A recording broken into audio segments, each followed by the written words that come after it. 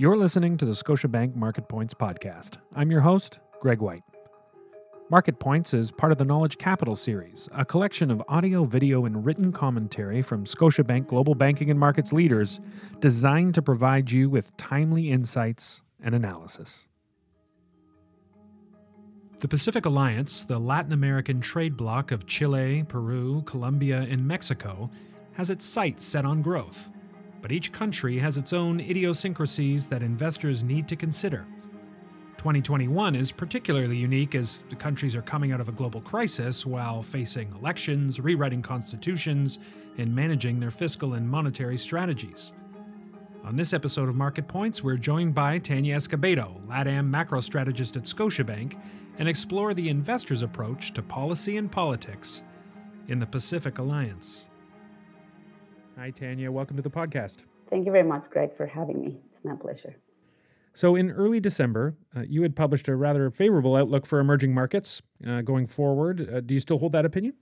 Yes, we do. I still think that 2021 is going to be better in terms of risk appetite in general relative to what we saw in 2020. One of the key developments will, of course, be the deployment of the immunization strategies, the availability of the vaccine that might give investors more visibility and more certainty about the normalization in the global growth. And I think that that will be key for investors to put a little bit more risk into their portfolios with a more medium to long-term view rather than just playing relative value strategies and working with very light volumes as we have seen so far. I also think that the conditions are there. I mean, liquidity is at all-time highs, and we know that monetary policy and fiscal policies around the world are going to remain very expansive, at least in the next couple of years. And I think that that would, set the stage for a better performance of emerging market assets, and in particular, Latin American assets. Well, on that note, let's dive into the Pacific Alliance, and starting with Mexico.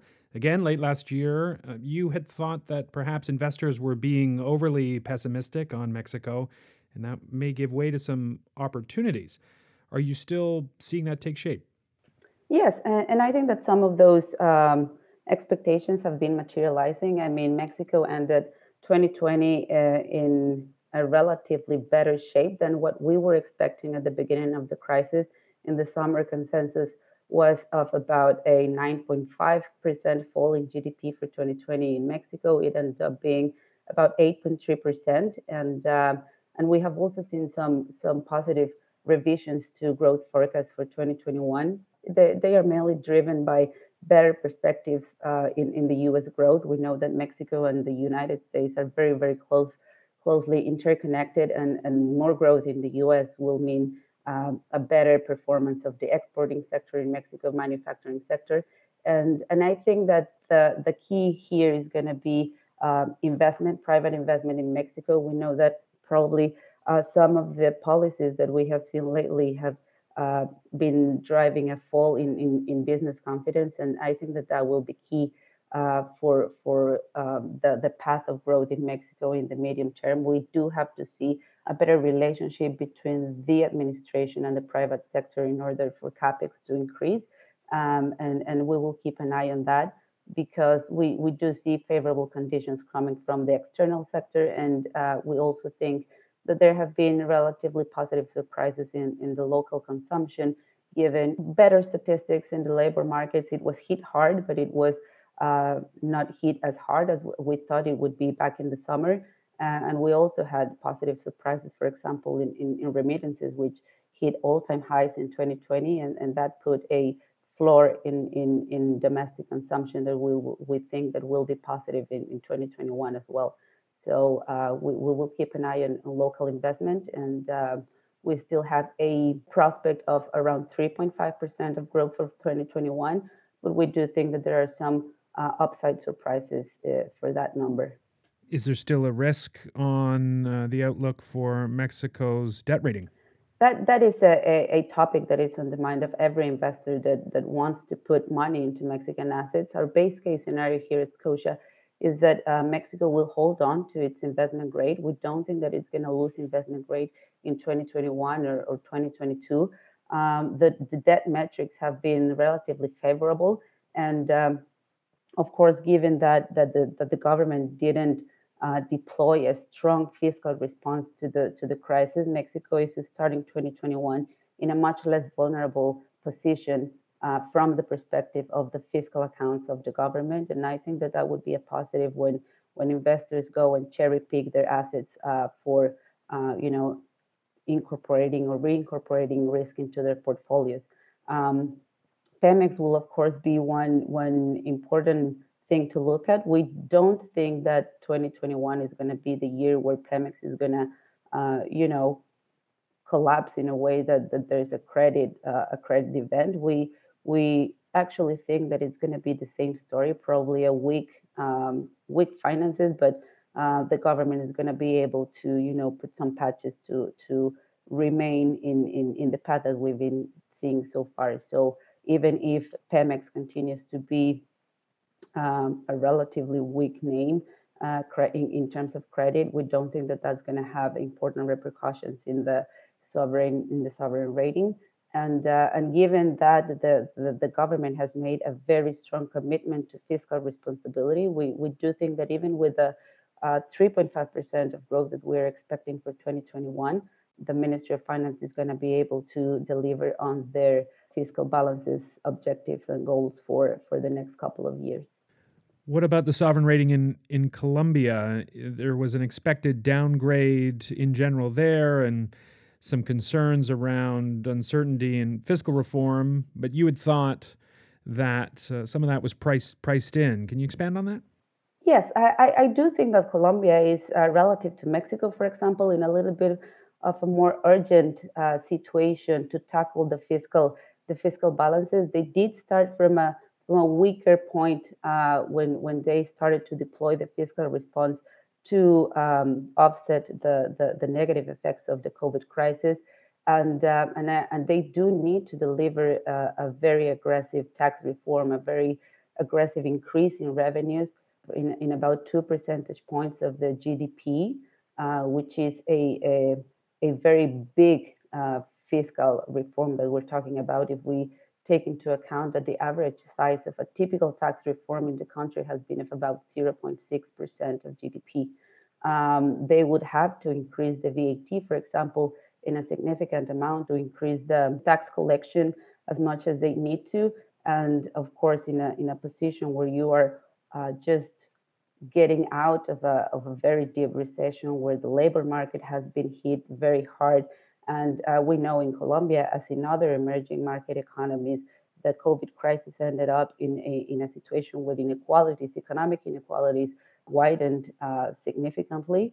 I think that it's going to be a tough sell for the government to increase the tax base as much as they need to in order to preserve their investment grade. Two of the main rating agencies have Colombia already just one notch above high yield, and I do think that given the socioeconomic situation at this point, and given that we also have elections coming in 2022, it's going to be difficult for the government to negotiate with Congress a strong tax reform. So I'm not saying that it's a done deal that Colombia is going to lose investment grade in 2021, but I would say that probabilities are biased towards um, that scenario, and that might put a lid on the appetite from investors to add duration in Colombia, just because we do not have enough visibility so far to kind of see if they're going to be able to preserve the investment grade. Are you concerned about inflation in Colombia then? Not really. I think that we have seen, I mean, inflation in Colombia is around 1.6% in January.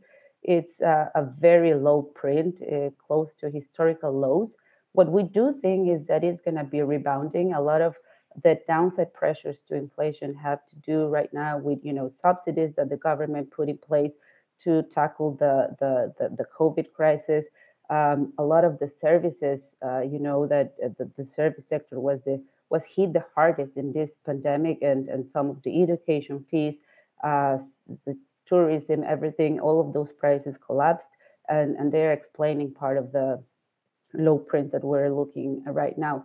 But starting from April, we are anticipating that we will see a rebound in inflation, that it's going to take it relatively fast to the 3% that is the target of the central bank.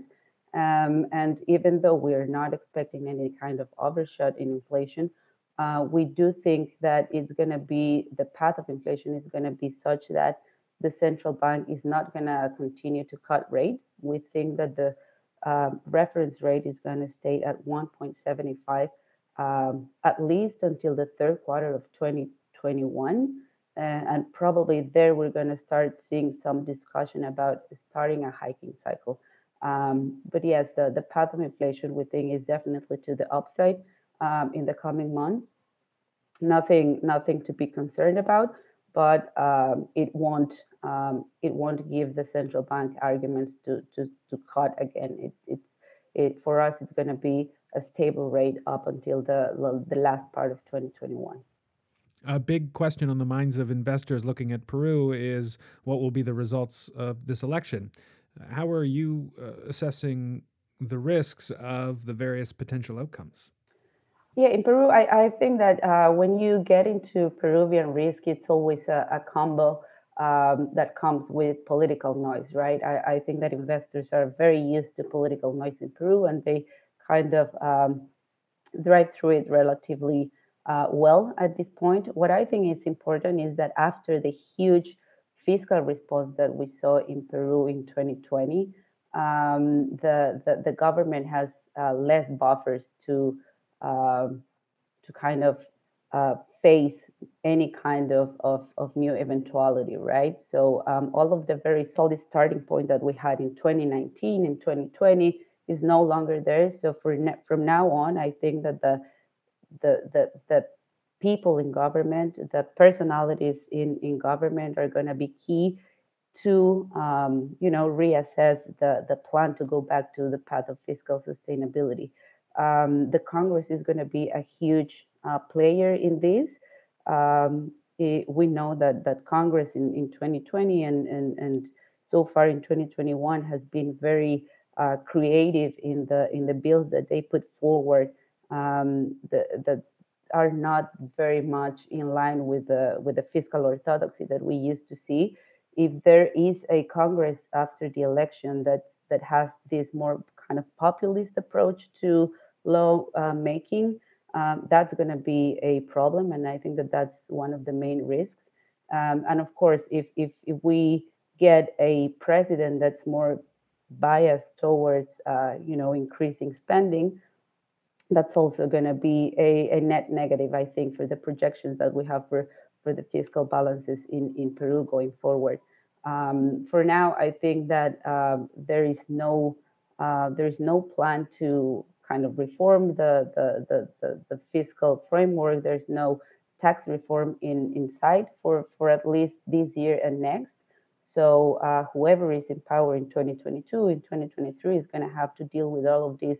Um, Government spending is going to have to be cut, and we will have to have a better base for tax collection. So those are the things that are at risk for the coming years. I think that the markets are going to be very, very much um, attentive to who wins the election, the profile of this new president, and above all, the composition of Congress, because that's where we are seeing right now the highest risk of bills that might potentially affect the fiscal balances going forward. You were expecting 2021 to be a relatively large year for new issuance of Peruvian sovereign debt. Will that remain the same regardless of election outcome? Yes, so far, yes. I mean, they have very specific financing needs, and given as we were saying before, given that they are almost done with the sovereign wealth funds, they don't have much resources left there. A lot of the financing needs are going to have to be met with the issuance of new debt. We are anticipating about 35 billion Peruvian soles in issuance for this year, for 2021. We do think that they will kind of play a little bit with some global issuances as well. But in the end, we think that they will prioritize the issuance in Peruvian soles. So that's something that has to be met, even if a very orthodox government wins the election in April. In any case, or if anything, I think the risk might be biased towards a higher financing needs. If there's kind of a more left wing government coming in 2021, probably we will see a little bit more spending in the agenda, and that would have to be met with even more issuance from the Peruvian government. A lot of considerable political action also happening in Chile this year. How do you expect that to affect its fiscal and monetary picture?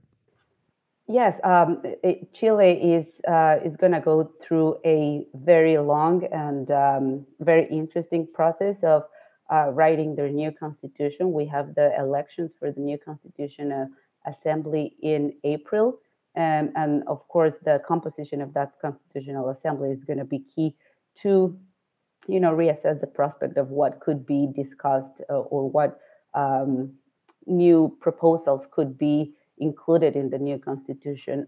For now, we think that anything that resembles the constitution of the current Congress would be well taken by the markets, just because it diminishes or decreases the risk of any kind of extreme proposal making their way into the new constitution.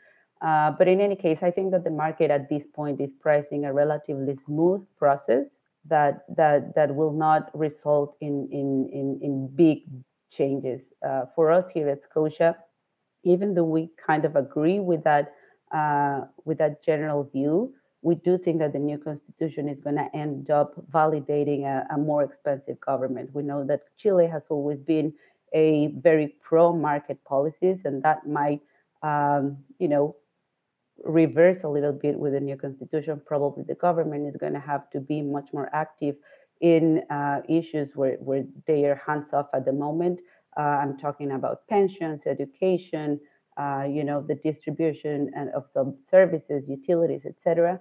So in any event, I do think that structurally the new constitution is going to mean more spending for Chile, and probably a structurally higher level of financing needs for the country, which would mean also a higher supply of local bonds for the coming years. And I would keep an eye on two very specific points that I think are very important when the discussions of how the new constitution will look like. The first one is, of course, the autonomy of the central bank. At the moment, we think that it will remain untouched, but anything that messes up with the idea of independence and autonomy of the central bank will be very relevant for the markets. And the other thing is the fiscal rule. We think that the best case scenario should leave most of the responsibility on spending size and allocation to the executive. If that changes, that could also mean a very important, structural change in how things are done fiscally in Chile. In terms of the short-term implications for monetary policy, I don't think that we will see much happening in 2021. This is more of a long-term event. So in 2021, we're still very comfortable thinking that the central bank will keep the rate unchanged at 0.5% for the rest of the year, and probably well into 2022, where we might see some discussions of a hike probably in the first quarter. That was Tania Escobedo, LatAm macro strategist at Scotiabank. You can now find Scotiabank's Market Points on Apple Podcasts, Google Podcasts, and Spotify. Don't miss an episode. Subscribe on your favorite podcast platform. And we want to hear from you. Please rate and review the show. Your feedback helps us improve the content we create for you. You'll find more thought-leading content on our website, gbm.scotiabank.com. And you can also follow us on Twitter at ScotiabankGBM, as well as our LinkedIn showcase page under Scotiabank Global Banking and Markets. Please refer to our legal disclosures on our website. I'm Greg White. Thanks for listening.